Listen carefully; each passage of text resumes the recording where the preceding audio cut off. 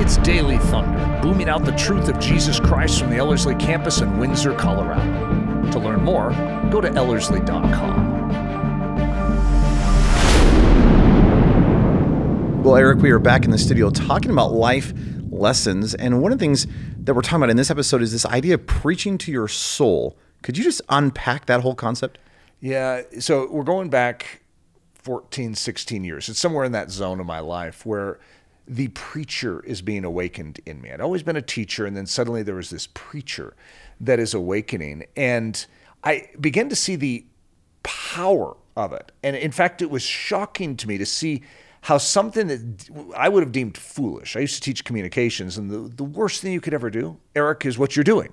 That is not the way you communicate. And yet, as the Spirit of God was working in me, I found myself speaking with authority. Well, you're not supposed to do that in this culture. You're supposed to be like, well, here's an opinion. And yet the Word of God is true. And so when you treat it as true, there's a great power there. And I saw the impact upon people's souls in this. And so it was a very unique movement of grace in my life. Okay, so that's the starter package.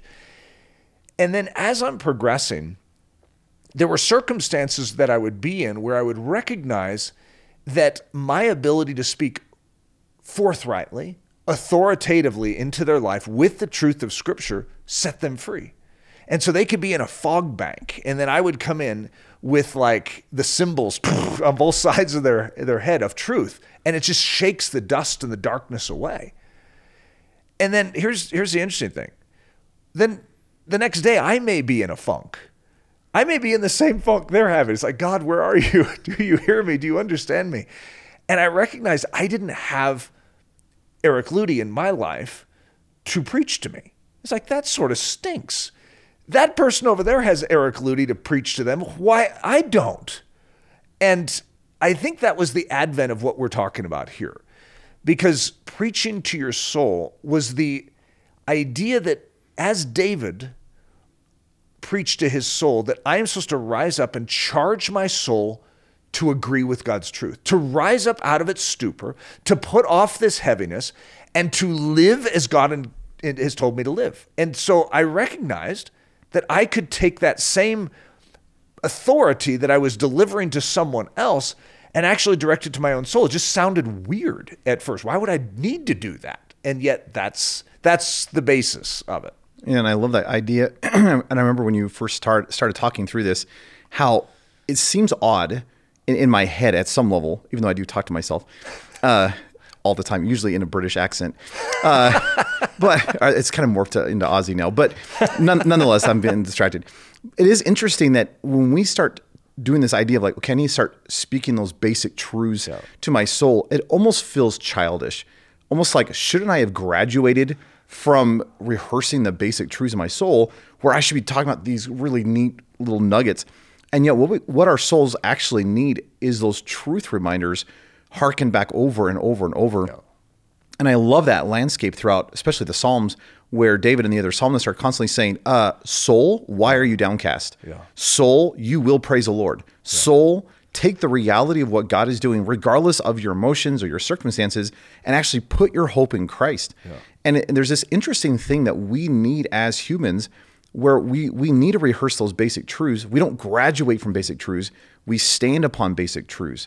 You want to talk or even just flesh that out a little bit of what does that mean? I mean, for someone who's listening, who's like, okay, I'm supposed to preach to myself? What on earth does that even mean? Like, what are we talking about? Yeah. And I think it's, first of all, there's a reason why this got classified as one of our life lessons. This is a doozy impact player in my life and your life. In other words, when we recognized that when the enemy's pushing on our life, when he's hounding us, when he's trying to obscure our sight, that we have a tool, and it's called truth. And it's not far away. We oftentimes know exactly what is needed, but we're waiting for someone else to tell it to us. And that's the funny thing about this, is that we actually have the mechanism in our own life to just charge our soul and say, don't listen to that. And you're saying, who's talking to who? Is it me talking to me?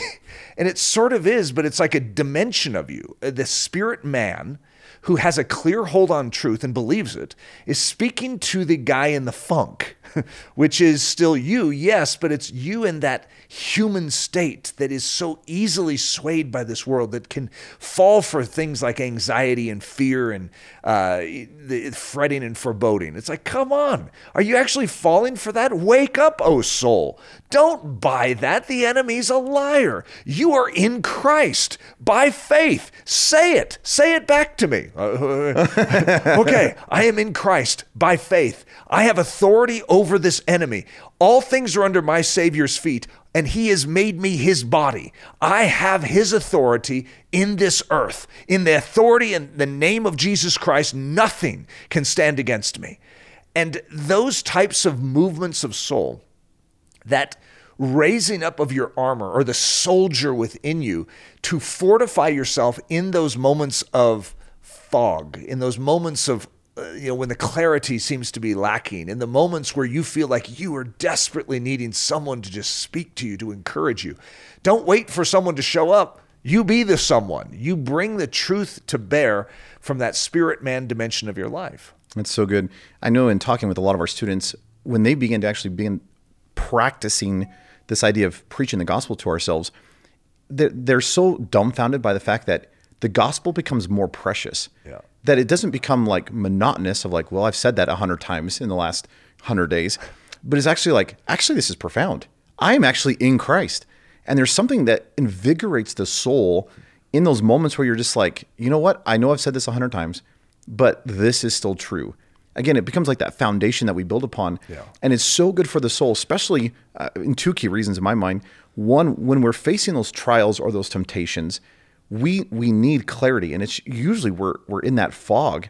You know, when lust is knocking, or when fear is trying to gain attention, or when pride is trying to rise up within us. It is amazing if you're like, no, this is the truth. How it almost silences that voice, and you're like, oh, okay, there's the clear pathway. I can walk in that. But it's also so good, I found over the last decade or so, that when I'm rehearsing the truth and I'm preaching the gospel to myself, how much easier that is to preach the gospel to others. That if I'm just talking to a believer, or whether I'm talking to an unbeliever, and I'm encouraging this believer to say, hey, you need to press into Jesus, or speaking to this unbeliever saying, you need Jesus, it gives a language of truth, because I've already been processing and working through it myself. And as it often has been said, the best way to learn something is to teach it. That's right. So when you're declaring the truth all the time to yourself, it doesn't become boring. We teach a lot of the same truths over and over and over, and I think it gets better. It does. It's just like, this is amazing. And it's like, haven't you taught that? Yeah, but this is good. And the 407th time is the best. And it's like, and I think that's true about truth, that we need that in our souls. Yeah. Could you just give a quick practical, like if someone's going to start and they're like, okay, there is a lot of truth in Scripture. Yeah. Where should someone begin in this idea of proclaiming truth to one's soul? I think I always like building on metaphors. And, one of the metaphors I've used for this for myself to sort of gain the initial footing. I mean, the understanding the authority of Christ, understanding his working on the cross, understanding his triumph over death, the grave, the devil, of sin, and all of the power of the flesh, critical, foundational things. And so I look at it as sort of like a Western town. You're a Western town. You have a name. It's called Nathan. It's some location in Colorado. And I'm Eric.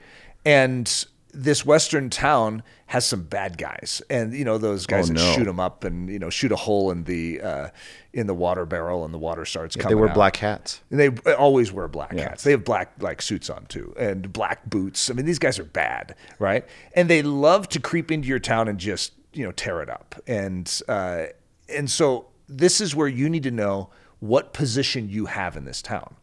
Is, first of all, Jesus has conquered this town, and he has given you a badge, and it's his authority. And so he's like, okay, I'm going to leave you with the authority and the 6-shooter, and I've given you all power over everything that comes into this town. And I think that knowledge foundationally is critical for me, and I'm assuming other people too, because you have to know how the cross practically impacts your body, how it practically impacts your thought life. So it's not just a truth, it's that global truth that you are in Christ, Christ is in you. He has given you all that you need for life and godliness. And he says, now use it. What are you doing with your 6-shooter? Use it. Use the badge. Step out into the street and say, this doesn't happen in my town. You're getting out of here. All right? And they're like, well, you can't kick me out. In the authority of Jesus Christ, you're out of here. No weapon fashioned against me is going to prosper. Greater is he who is in me than he that is in this world. If God be for me, who can stand against me? Out in the authority of Christ's name. And just knowing that becomes the basis, I would say, of proclaiming truth, proclaiming promise, proclaiming authority in this zone known as your body, known as your thought life. Because if you're a pushover there, your Christianity just does not function. But if you learn to have authority there, not your authority, it's Christ's authority, but if you learn how to wield that and hold that badge out and say, I know who's carrying the badge here, okay? I know Jesus is in control, and he's given me authority to tell you, get out. They cannot stand against it. That's so good. And I think if someone's struggling in a very specific arena, even knowing specific scripture passages for that arena is super helpful. But one of the things that we often encourage students is make sure you're going back to the basics of your position in Christ and your seated reality in him and what that affords you. And I think if someone would just write out some of those scripture passages and not as a mantra to look in the mirror and be like, hey, you're great, you're wonderful. We're not talking about that. With a British accent. With a British accent or Aussie at this point. But to actually begin to say, no, these are the truths. That they're not just great refrigerator statements. They're not just great things that are written in scripture. These are truth. And you can take these to the bank. Yep. I think it's probably been a couple of years now. You wrote out several of these exhortations to your soul. Would you mind reading one? Because I think it would just be fun just to have people hear your poetic eloquence in this arena. Obviously, it doesn't have to be written as poetry, but just what does it kind of sound like to be preaching to one's soul? Yeah, it was interesting because you and I both have had the students ask us this, like, so when you're preaching to your soul, what are you saying? Because it does sound odd, I think, to people. And so this is actually quite a while ago, probably 7 years ago or so that I wrote these, but I just had all sorts of themes because I would always walk in the morning, and I lived in a neighborhood where there was a mile loop, and I would walk it 4 times in the morning, get up and I'd pray. And it doesn't sound this way when I would pray it. So when I got home, I just started writing them down, but my poetic side got a little involved. And so to be honest, when I'm preaching to my soul, it doesn't always rhyme. Okay. I would love everyone to think it does. That would be very impressive, but it doesn't. But this, I wrote a whole bunch of these, and they're really powerful. They're an enunciation, I think, that is very important to me personally, but I think it's significant for other people to just sort of hear how you command your soul. So this one is called Prove Yourself a Man. And this is how we'll finish our time. Prove yourself a man. Prove it. Prove yourself a man. Right now, it's time to show what you believe. Demonstrate that your life is given to the King of all kings. Every man is proven when the going gets rough. Your soul sinew is tested when the circumstances get tough. By the way, if you hear a beep and everything, I didn't turn off my notifications, so sorry about that, everyone that doesn't like beeps in their podcast. Which, by the way, is not a part of your exhortation to your soul. That's true. That. Yeah. If you don't understand that I'm off record right now, you would think that might be, but it's not. Here we go.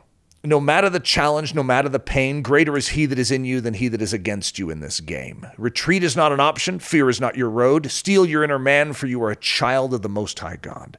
Put your hope in him, and you will not be put to shame. Right now, place your faith in God and in the power of his name. Prove it. Prove yourself a man. Right now, it's time to exhibit what a godly man does when all hell stands against him and tests his manly stuff.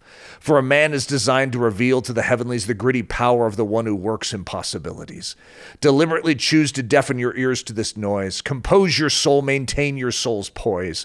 Stick your spiritual eyes squarely on the cross and let your challenger know just exactly who is boss. Choose right now to believe that God is able to do it. He'll go exceedingly abundantly beyond your asking. Now you must prove it. Prove it. Prove yourself a man. Grab 5 smooth stones and stride out against this Goliath. Laugh at his supposed size and mock his boasts of triumph.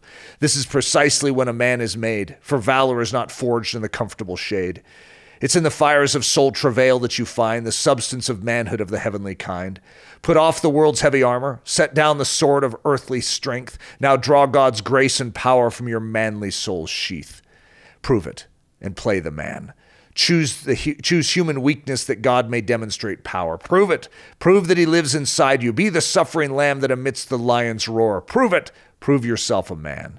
Show the world that there is a God in heaven. Show the angels that there are still men that walk this globe that tremble with awe at his wonder. Show the demons that they have good reason to fear, for yet again a man of God lives and breathes on this earthen soil. And show your mighty king that his glory is your grand pursuit. For is not the lamb that was slain worthy to receive the reward of his suffering? Prove it. Prove that you are one deserving to carry the title of man. Be bold, be courageous, hold fast, stand strong. And Dridzomai, Rakasak, you belong to El Elyon. Prove it. Prove it right now. Silence that enemy. Don't give him the ground. Live as a man, and live it right now. Daily Thunder is a listener-supported production of Ellerslie Discipleship Training. At Ellerslie, we are laboring to rouse the Church of Jesus Christ out of its lethargy and build brave-hearted Christians for such a time as this. If you'd like to learn more about Ellerslie, our discipleship programs, or support the ministry financially, please go to ellerslie.com to learn more. Thanks for listening.